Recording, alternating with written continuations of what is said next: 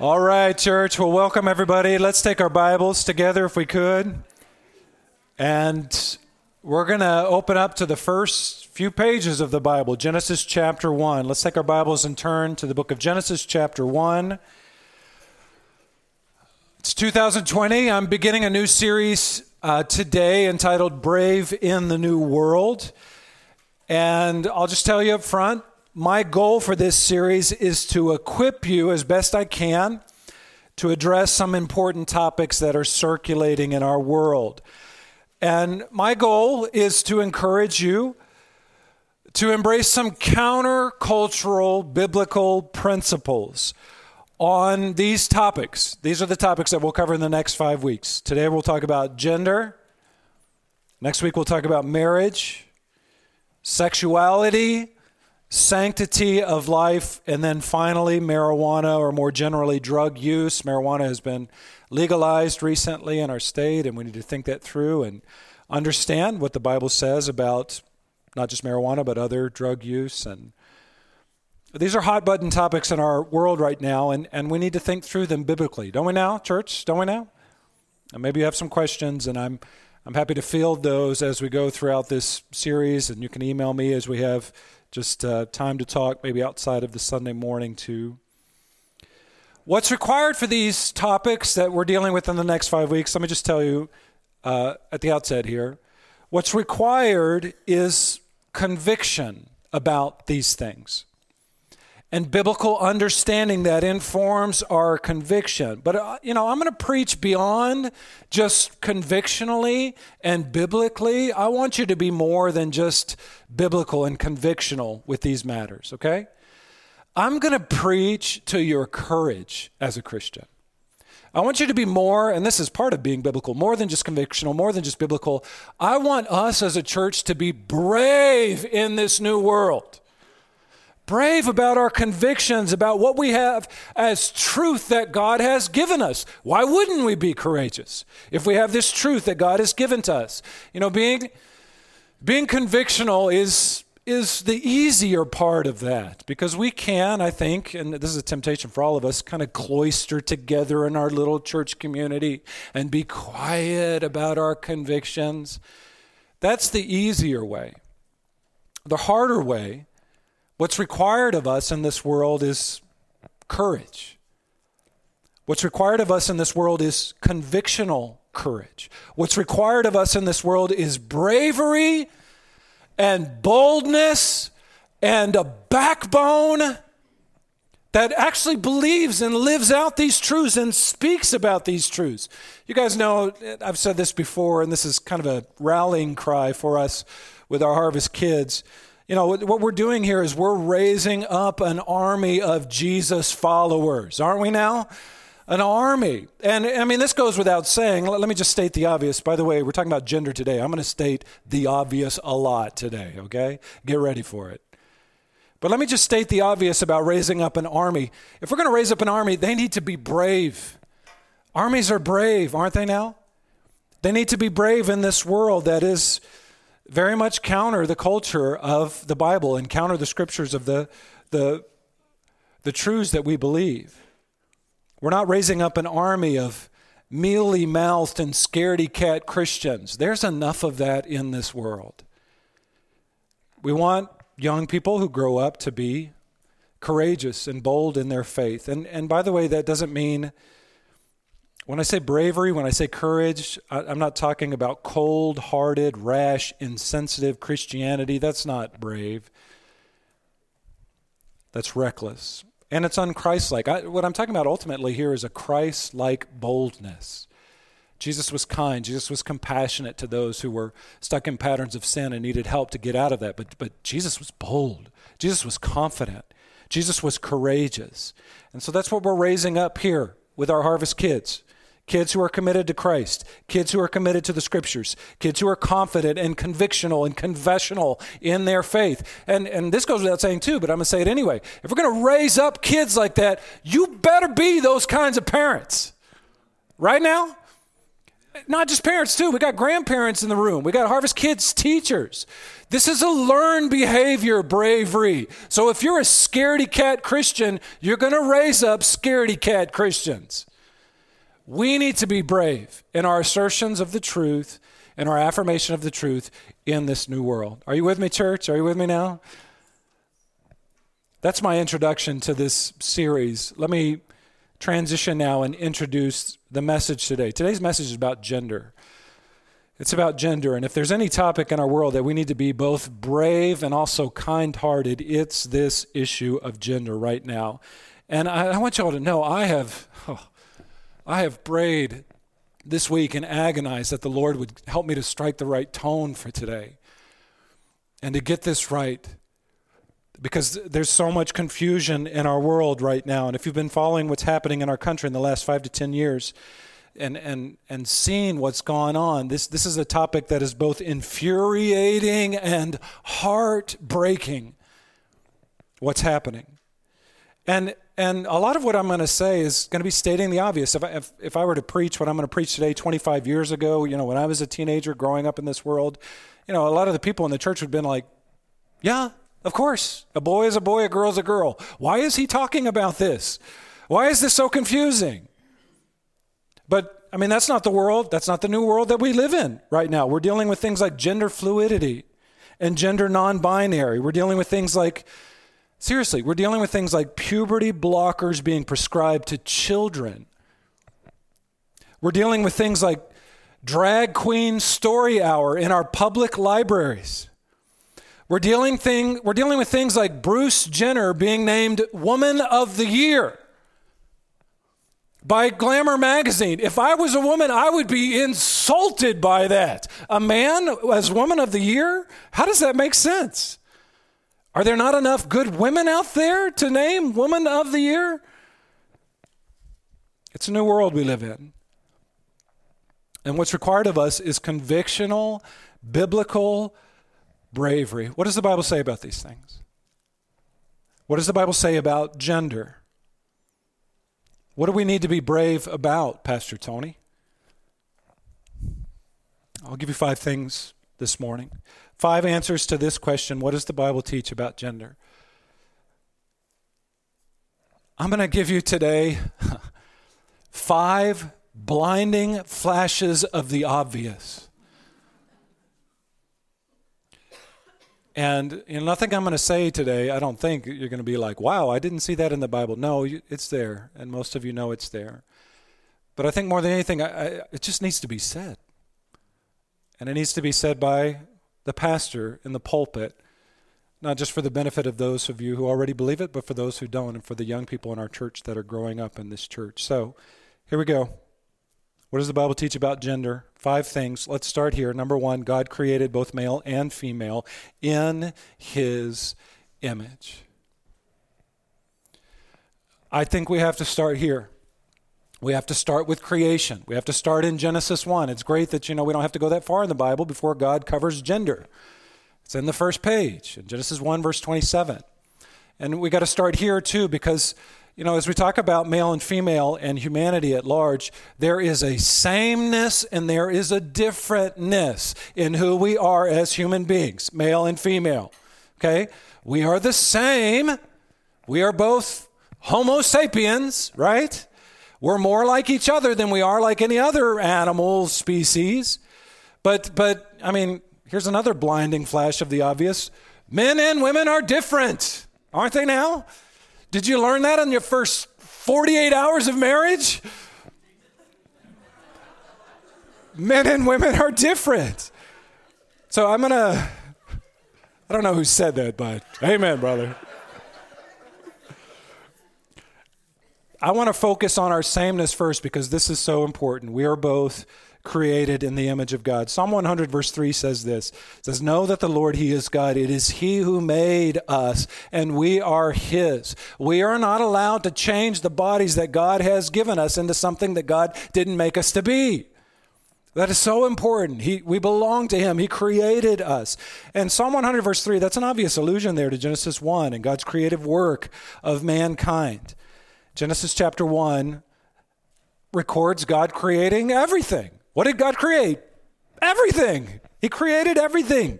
He created day and night. He created the stars and the planets. He created the flora and the fauna of our planet. God created sea creatures and land creatures and sky creatures. God created land and sea, evening and morning, light and darkness.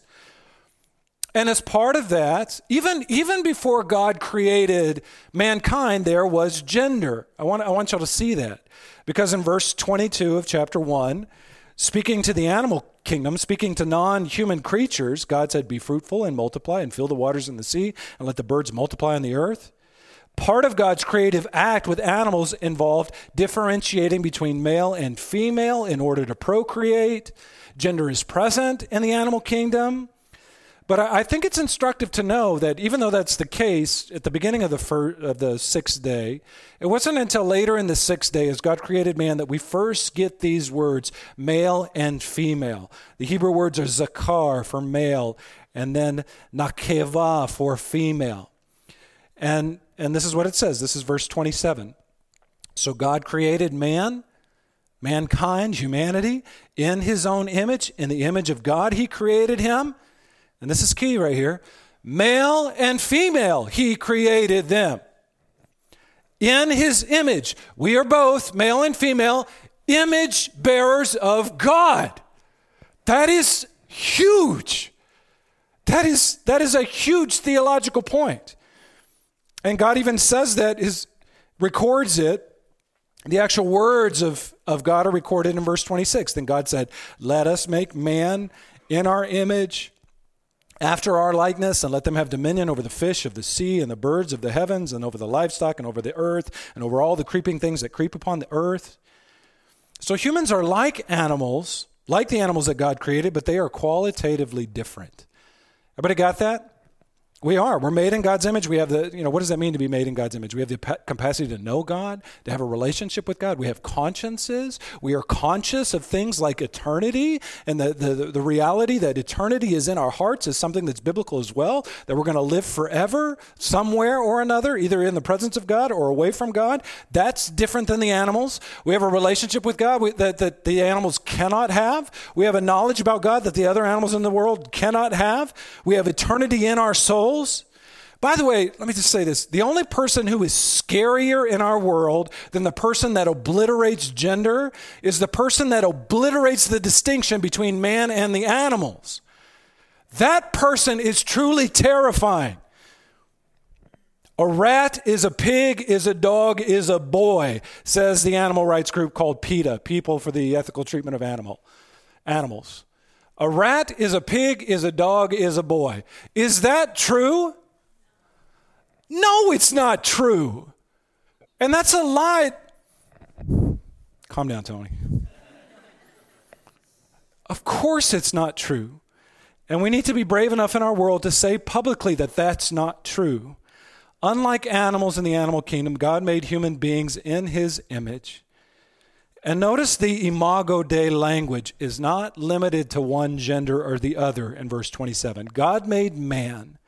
God made ha-adam from the adamah, the ground. God took dust, he took dirt, and he made man. He made mankind in his own image. In the image of God, he created him. Both male and female, he created them in his image. The Nashville statement says it this way. I want you to know that as your pastor, I affirm this statement. I've even signed it online, and you can go and you can do that too as well at the website for the Council of Biblical Manhood and Womanhood. And here's what the Nashville statement says in Article 3, and I affirm this. We affirm that God created Adam and Eve, the first human beings, in his own image, equal before God as persons and distinct as male and female. We deny that the divinely ordained differences between male and female, and there are differences, render them unequal in dignity or worth before the Lord. I affirm that. I affirm that. And speaking of this beautiful thing about God creating mankind in his image, men and women both, R. Kent Hughes says this. I love this quote. He says, consider this for a moment. Though you could travel 100 times the speed of light, past countless yellow-orange stars to the edge of the galaxy and swoop down to the fiery glow located a few hundred light years below the plane of the Milky Way? Wouldn't that be awesome? Wouldn't you love to do that right now? Just explore all of God's wonderful creation?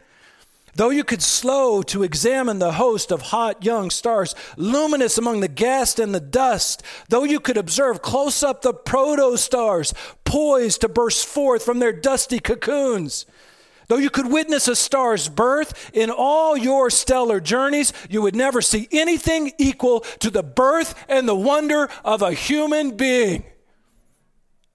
And all the parents in this room said, amen. For the tiny baby girl or boy is the apex of God's creation, his last and greatest magnum opus.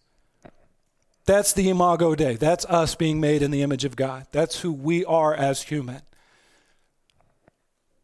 So we got to start there with gender. God created both male and female in his image. Write this down as number 2. Here's the second truth about gender. Also, God created gender as a human good. It is a good thing. And I'll talk about why. Some of you might say, well, what's good about it? Pastor Tony, tell us why it's good. Well, let me state the obvious here. The human good that God created gender for, at least partly, is procreation. The male provides the sperm that fertilizes. The female provides the egg that is fertilized. Again, stating the obvious, sperm can't fertilize sperm, and an egg can't fertilize itself. That's even true in the animal kingdom. Except in the animal kingdom, marriage is non-existent, and monogamy, if I can use that term, is so rare it's negligible. Not so for humans. God created human beings to have monogamous, heterosexual, marital relations. God created humans to have monogamous, heterosexual, marital relations, i.e., sex. Why did he do that? Why did he create that? So that we could procreate, so that we could reproduce, so that we could fulfill the mandate that God gave us in Genesis 1:28. Look at verse 28. What's the next thing God tells humans to do? God blessed them, and he said to them, be fruitful and multiply and fill the earth and subdue it and have dominion over the fish of the sea and the birds of the earth and over every living thing that moves on the earth. In other words, let me paraphrase, make babies. That's what God told us to do. Make babies and populate the earth with more and more babies that can dominate over the lesser animals, if you want to say it that way, in the animal kingdom. You know, one of the things that I think is lost in this world where everybody's talking about gender fluidity and same-sex marriage is that God created gender and he created marriage to perpetuate the species. I think that's so important.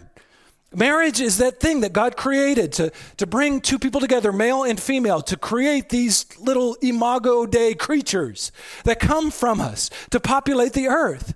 And that's not possible in a same-sex union.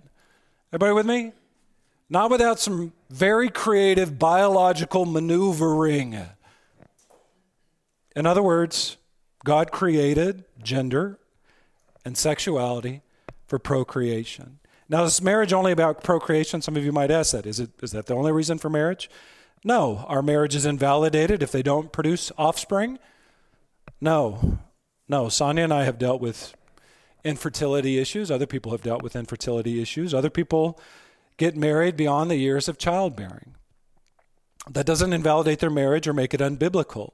And we see even in Genesis 2, you look at Genesis 1, that's kind of, the macro view of God's creative work throughout the 7 days of creation. And then you get this micro view in Genesis 2 when you see God creating man and woman and bringing the woman to the man. And it's really very personal and beautiful, Genesis 2, what takes place there. And we see in Genesis 2 that one of the reasons that God gave Eve to Adam is because why? It's not good for man to be alone. It's good for them to be together. So marriage is both a means of procreation. It's also a means of companionship that God has given us. Procreation is primary. I think we need to remember that. I don't want that to get lost in this discussion. Because right now in our world, it's like anything goes marriage. If you love somebody, you should be able to marry them without any thought of like, okay, well, what's the purpose in it? What was God's initial design for it? And part of that, wrapped up in that, is God's desire to populate the planet so that we could have children, so that we could have nuclear families that raise children. That's not the only reason, though. Eve is called a helpmate to Adam in Genesis 2. There's a helping that's at work too. There's a sense in which man and woman together is better than man and woman separate because they help each other.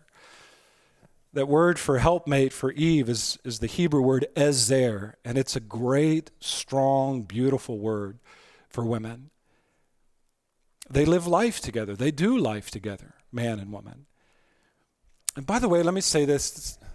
Let me just speak to gender, speak to the ladies in this room. This is kind of dangerous, but I'm going to say it anyway. Ladies of Harvest Decatur, you should be proud to be a woman. You should be proud. God created you that way. You are made in the image of God as a woman. And God did not make a mistake when he made you a woman. And men in this room, this is true for you too. You should be proud to be a man made in the image of God. And that's different from women, and that's good. It's good the way that God did that and intended that. And let me just speak to the women for a second. Only women can be mothers. You should be proud of that, women of Harvest Decatur. Only women can bear children. Only women can be wives. Only women can mother children. You should be proud of that. And you should not envy a man. And men should not envy women. And women should not want to be men, and men should not want to be women. There is dignity, and there is honor, and there is goodness in the way that God created you. Just a historical footnote for you here.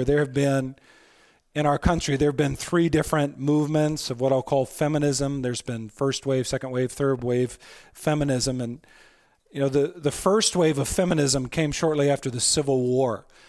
And, I think, just looking back on that time period, most of what was involved in that movement was right. And it brought about a moral good in this country.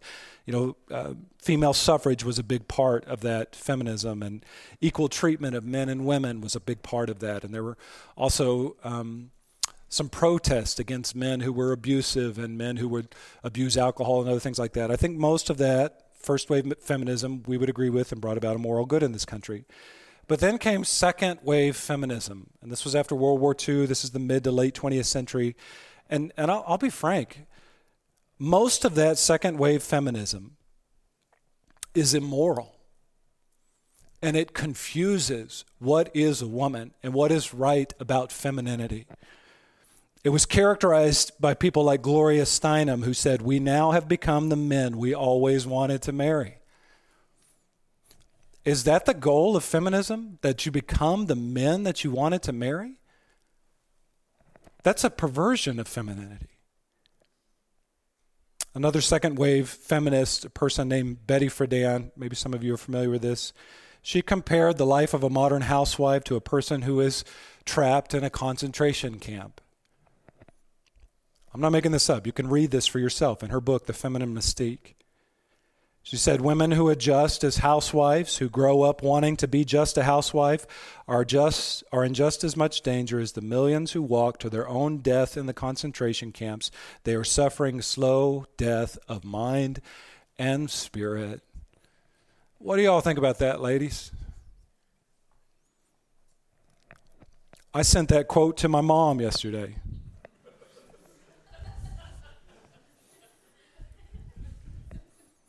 She was not impressed with that quote. And then can you tell I'm a mama's boy? And then I thanked her for staying home. And I think the Lord knew I needed more vigilance than most kids. And I know that's not possible for every woman in this room, every woman in the Christian community to be a housewife, but I just want to affirm those of you who are housewives. You are dedicating yourself to something good and something right. So second wave feminism too, I'll just tell you, it was demonstrably pro-abortion. It was demonstrably anti-family. Still is. It's demonstrably anti-scriptural in its convictions. And it was quite different from first wave feminism. Al Mohler, he says it this way. He says, many of the most active and influential early feminists, such as Susan B. Anthony, were not only not pro-abortion, they were avidly against abortion. Have y'all heard that before? Do y'all know that? Many of these early so-called first-wave feminists understood that abortion is the revenge of the male against female because of her reproductive capacity. In this light, abortion is often understood to be violence inflicted upon women by men who do not want to take responsibility for their offspring. That is still going on today. That stream of thought that was part of first-wave feminism is not part of second-wave feminism. Actually, there's evidence to show that second-wave feminists have excluded pro-life advocates in their ranks. Now we have this thing in our day which is called third-wave feminism. And third-wave feminism is ideologically incompatible with second-wave feminism, and they're not getting along with each other. Third-wave feminism embraces transgender ideology, embraces the idea of a person like Bruce Jenner being Woman of the Year. Third-wave feminism is okay with men who identify as women and compete in women's sports. I do not get that. Even someone as progressive as Martina Navratilova has been ostracized and criticized by some publicly because she had the audacity to say that only biological women should compete in women's sports. Oh, the audacity to say that. What's a girl to do in a world like this? Seriously, what's a father of a daughter to do in a world like this? What's a Christian to do in a world like this? Here's my advice to you. My advice to you is to hold fast to the truths of the Scriptures and what the Scriptures say about you, and let that anchor you as you venture out into this world that is unstable and full of confusion and tumult. I don't have a daughter. Some of my best friends in this church have daughters. If I had a daughter, I would tell her, hold fast to the truths of the Scriptures and what God says about you, and let that anchor who you are. Amen? Can I get ladies, can I get a feminine amen? Can you just fill this room for a second, would you now? Amen. I like that. Write this down as number 3. Here's a third truth about gender from God's Word.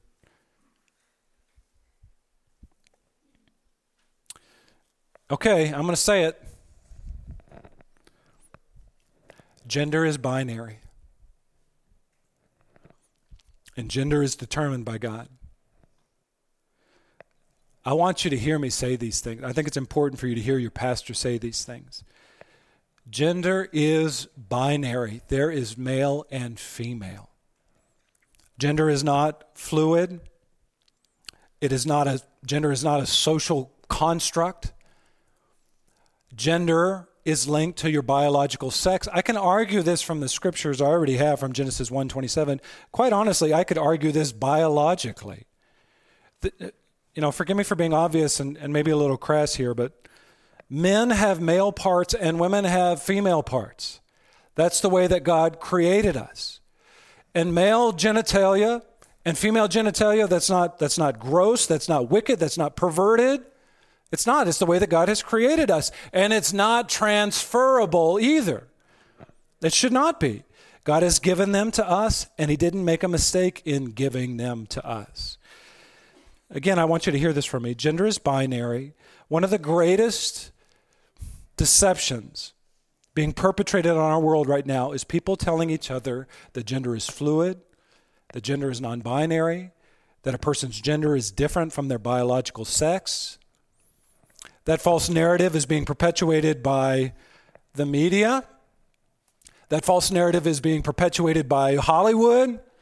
That false narrative is being perpetuated by politicians. That false narrative is being perpetuated by educators and higher education. That false narrative is being perpetuated by LGBT activists, and it's a lie. It's a lie that is, here's where the compassion part of courage comes in. It's a lie that is unnecessarily causing pain with people who have legitimate struggles with gender dysphoria. That's the right term for it. There is legitimate struggle with gender. And those who struggle in that way, and there might be some in this room right now, they need our compassion, they need our love. They need courageously for us to come alongside of them and speak truth and love in their lives.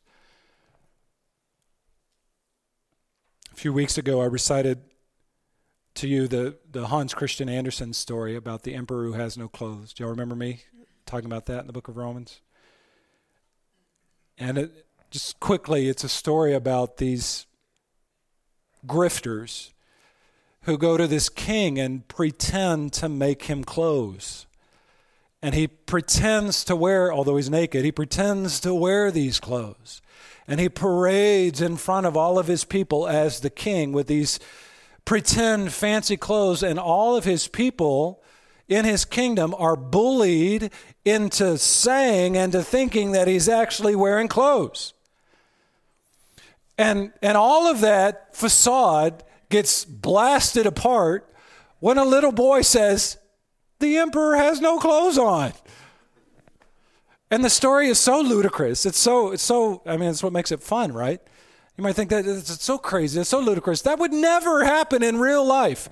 I'm telling you right now, it is happening in our world. People who are obviously male are parading in front of the world and saying, "I am female, and if you don't affirm that, you will be ostracized. You will be punished." And where are the people out there in the world right now who have the courage to say, "No, Bruce Jenner is not a woman"? Where are the women out there who want to stand up and say, "No, he is not one of us"? Where are the people out there who have the courage to say, "No, gender is not fluid. It's not changeable. God created us the way that we are created, and we need to hold firm to that"? And where are the people that have the courage to say, "No, your biological sex is not different from your gender identity"? There's a reason that I want us to be more brave about this subject, more courageous, not just from the pulpit. I mean, in conversation, in our interaction with the world. I'll give you two reasons that I desire this in our church, in Christianity at large. The first reason is this: Christianity has never been a quiet religion, okay? Never. We've always been outspoken. Christianity has always been a evangelizing religion. You know, there's no such thing as Christianity that doesn't evangelize. We were started that way. We've always been that way. We're a proselytizing religion. I know that's like a dirty word in our day. Well, that's what we do. We proselytize. We make proselytes. Christianity, too, has always been a prophetic religion. You know, it has always stepped out of its comfort zone and pointed out the sins of the world. In the Roman Empire, it was the Christians that stood up and said, "You know what, those gladiatorial games, that's not right to parade people into the arena and have them torn to shreds in front of people who watch." And we worked and we spoke to remove the gladiatorial games from the Roman Empire. We did that as Christians. It was Christians in the British Empire that looked at the slave trade. People like William Wilberforce, men who had Christian convictions, and women too, that said, "That is not right. That is not true. That is demeaning of the human being." And they worked to change that. Even within this country, you know, I know we've had our ups and downs, and even confessing Christians at one time in our country's history supported things like Jim Crow laws and discrimination. But I want you to know it was convictional leaders, Christians like Martin Luther King and others who looked at that and said, "That is not right," and worked to bring about change. Christianity has never been a silent religion. It's never been quiet about injustice or falsehoods that are perpetrated against people in our world. I should say this too, we haven't always been right about the things that we've been outspoken about. We've made our mistakes as Christians. Let's own that. But it has not been customary for Christians to be quiet. The other reason that I want us to be brave in speaking out about these issues and holding to the truth of the Scriptures is because there is some really twisted stuff that is happening right now in our world and in our country. And if we don't speak out about it, who will? I just read a book this last week, a truly terrifying book called When Harry Became Sally by a scholar named Ryan T. Anderson. And if you want to read a chilling account of what's happening in our world right now in regards to gender and transgender ideology, read that book. Schools and parents are introducing puberty-blocking drugs to young children, making them infertile for life, perpetuating their adolescence into adulthood. People who regret having their gender medically changed are being silenced, not able to speak. Medical doctors who refer to gender dysphoria as mental illness, which is what it is. It's an illness. And there's help that can be offered to those who struggle with it. But medical professionals who refer to it as a mental illness are being dismissed as bigots and stigmatized, having their clinics shut down. It's terrifying stuff, what's happening. And there's a concerted effort by schools to indoctrinate your children, our people, into thinking that the gender is fluid. And here's the latest example of that. You can look at this on the screen. This is what's called the gender unicorn. And this is being taught in a lot of schools. Advocates for this are using this to teach kids about sex and gender based upon these categories that can change. You have your gender identity, you have your gender expression, you have your sex assigned at birth, and then you have who you're physically attracted to, and then you have who you're emotionally attracted to. And it's all put together in this grid to kind of discern who you are. And if you think this isn't mainstream, just go to Facebook right now and pick your gender. There's like 56 options to picking your gender. And this is right now in our face.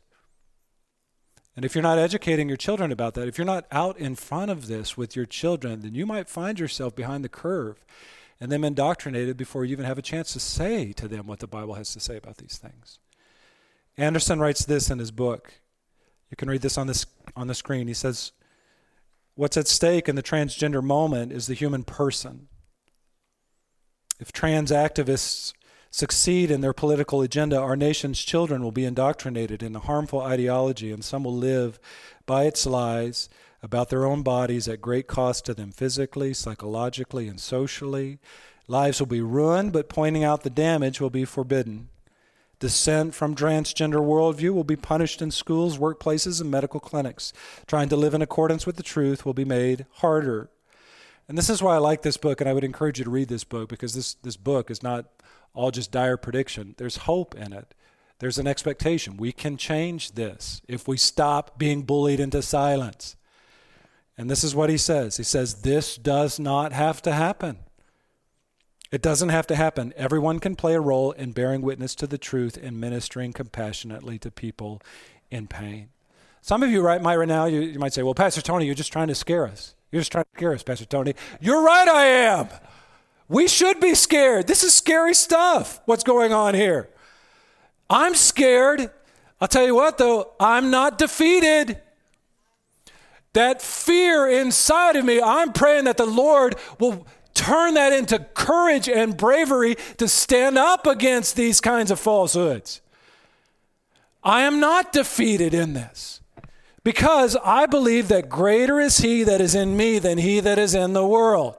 Yes, there are even some demonic things that are happening that are being propagated against us and against people regarding gender. But greater is he that is in me, greater is he that is in you than he that is in the world.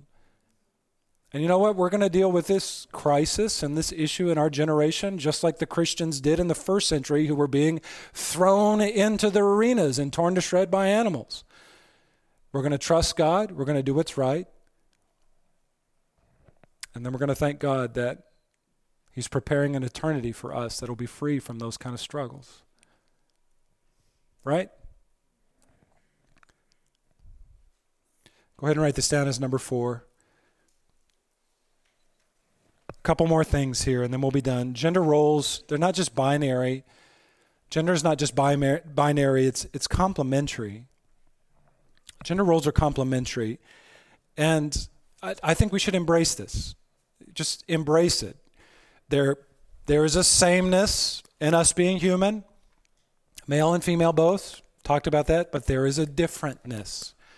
We can be the same, but yet also different. We should embrace our sameness, but we should also embrace our differentness. We're more like each other, male and female, than we are like the other animals. We're more like each other than we are like God or like the angels that God created. So we want to embrace both that sameness and that difference. And, that differentness goes beyond just the reproductive tasks. I've talked about that already. The female brings the egg to the reproductive task. The male brings the sperm to fertilize the egg. I mean, just that and that alone is great. I'm so glad that God created it that way, that we need another person to procreate. Let me put it this way. I'm glad I'm not a starfish, all right?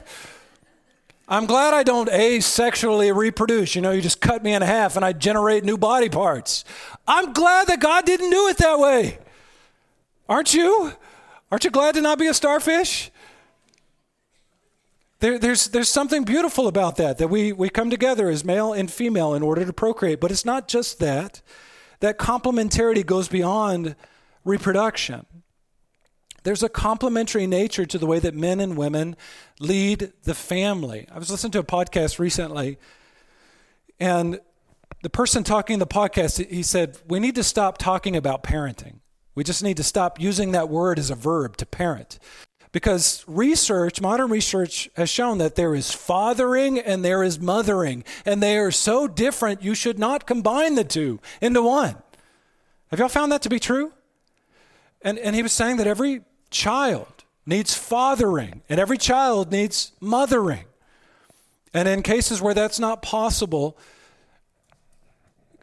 pray for God's grace in those matters to compensate for what's lost. But that's the ideal that God created. That's what God has given us. And there's a distinction in the way that men lead families and father children, and women lead families and mother children. The Apostle Paul talks about this distinction in marriage as well when he says this, Ephesians 5, verse 22, this is in the way that love is shown between men and women. It says, wives, submit to your own husbands as to the Lord. For the husband is the head of the wife, even as Christ is the head of the church, his body, and is himself its Savior. And then Paul right after that talks to men and says, husbands, love your wives as Christ loved the church and gave himself up for her. If you've ever been to a wedding that I've officiated, you've heard me say these things before. When God designed marriage, he gave husbands and wives reciprocal roles in that dynamic, and it's good. And when it's done right, it's a beautiful thing. And God has empowered and actually ordered men to lead their homes and to love their wives as Christ loves the church. And he has empowered and ordered women to submit lovingly to the leadership of their husbands. The Bible teaches that husbands are called to lead their wives. Lead their wives. And I've said this before at several weddings, This might be the most important concept for marriage. We're going to talk more about marriage next week, but let me just throw this out there for you guys to chew on this week. This is the most important concept I've ever come across biblically as it relates to marriage. Each person in the marriage is to fulfill the Christ role in that marital relationship. Husbands, you love your wives as Christ loved the church. You be like Christ. Wives, you submit to your husband as Christ does to God the Father. You be like Christ. When that's done right, when authority is not, taken advantage of or compromised, in a marital relationship, when a man truly is leading and loving his wife and a wife is truly submitting and in love to her husband, then we raise children in a Christ-imitating environment, and it's beautiful, and it's glorious, and it's good. And they learn what it means to imitate Christ and to know Christ and to be like Christ. Everybody with me? We'll talk more about marriage next week. There's a little sneak peek at what we're going to talk about next week. I'll close with this. And this is the last word on gender, okay? If this is the only thing you hear me say today, hear this. Number 5, God redeems both men and women. God redeems both men and women. I love reading the Gospels and seeing the ways in which women are emphasized. Have y'all noticed that? If you read the Gospels, I think especially in the book of Luke, as you read that the women are a point of emphasis, which, just so you know, that's incredibly rare in ancient literature. And as you read the scripture, especially the Gospels, it's like, this might not be the right way to frame it, but it's like the first feminist wave in the Bible. Because you have women who were so key and so prominent in Jesus' birth. You have women who are prominent in Jesus' crucifixion. All Jesus' tough, burly disciples, they were all hiding for their lives. They were scaredy cats. The women stood by Jesus all the way to the cross. They wrapped his body up and they put it in the tomb. And who was the first person that Jesus revealed himself to after he was raised from the dead? It was Mary. And it's just amazing to me how women are so prominent in the scriptures. And also as you think about Christ after he's raised from the dead, as he presents to the world salvation, you can have your sins forgiven. When Jesus does that, there's no favoritism for men. There's no discrimination against women or men. There's no other forms of discrimination either. Paul says this in Galatians 3. He says, "For as many of you were baptized into Christ have put on Christ, there is neither Jew nor Greek, there is neither slave nor free, there is neither male and female, for you are all one in Christ Jesus." Now, I don't want to over-argue this point, okay? Jesus did appoint 12 men as his disciples to write the scriptures, to lead the churches, to launch the churches. We talked about this yesterday at membership class, when Paul went about in the book of Acts and planted churches, he put men in place as elders to lead the church. And so that model that we see for the home is also present in the church, as men lead over the church and exercise leadership over the church. And, let's be real about that distinction between men and women and the way that God has wired us for leadership and for following. I will say this, though. Jesus, he came into this world as a man. He didn't come as a woman. But the only person that was part of Jesus coming into this world was a woman. You realize that, don't you? No man had any part in bringing Jesus into this world. He was born of the Spirit. He was conceived by the Spirit, born of the Virgin Mary.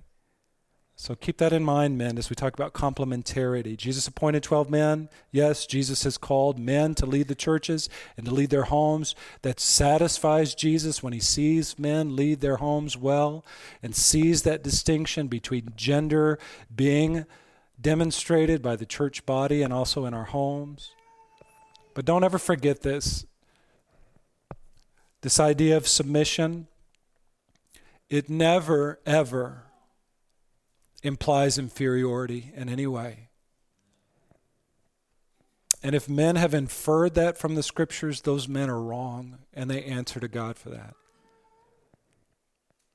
The Bible says that our sisters in Christ, men, they are equal in dignity, equal in worth, and they are co-heirs with Christ of our eternal reward. Peter calls women joint heirs with men of the grace of life. In other words, God redeems both men and women. Don't ever forget that.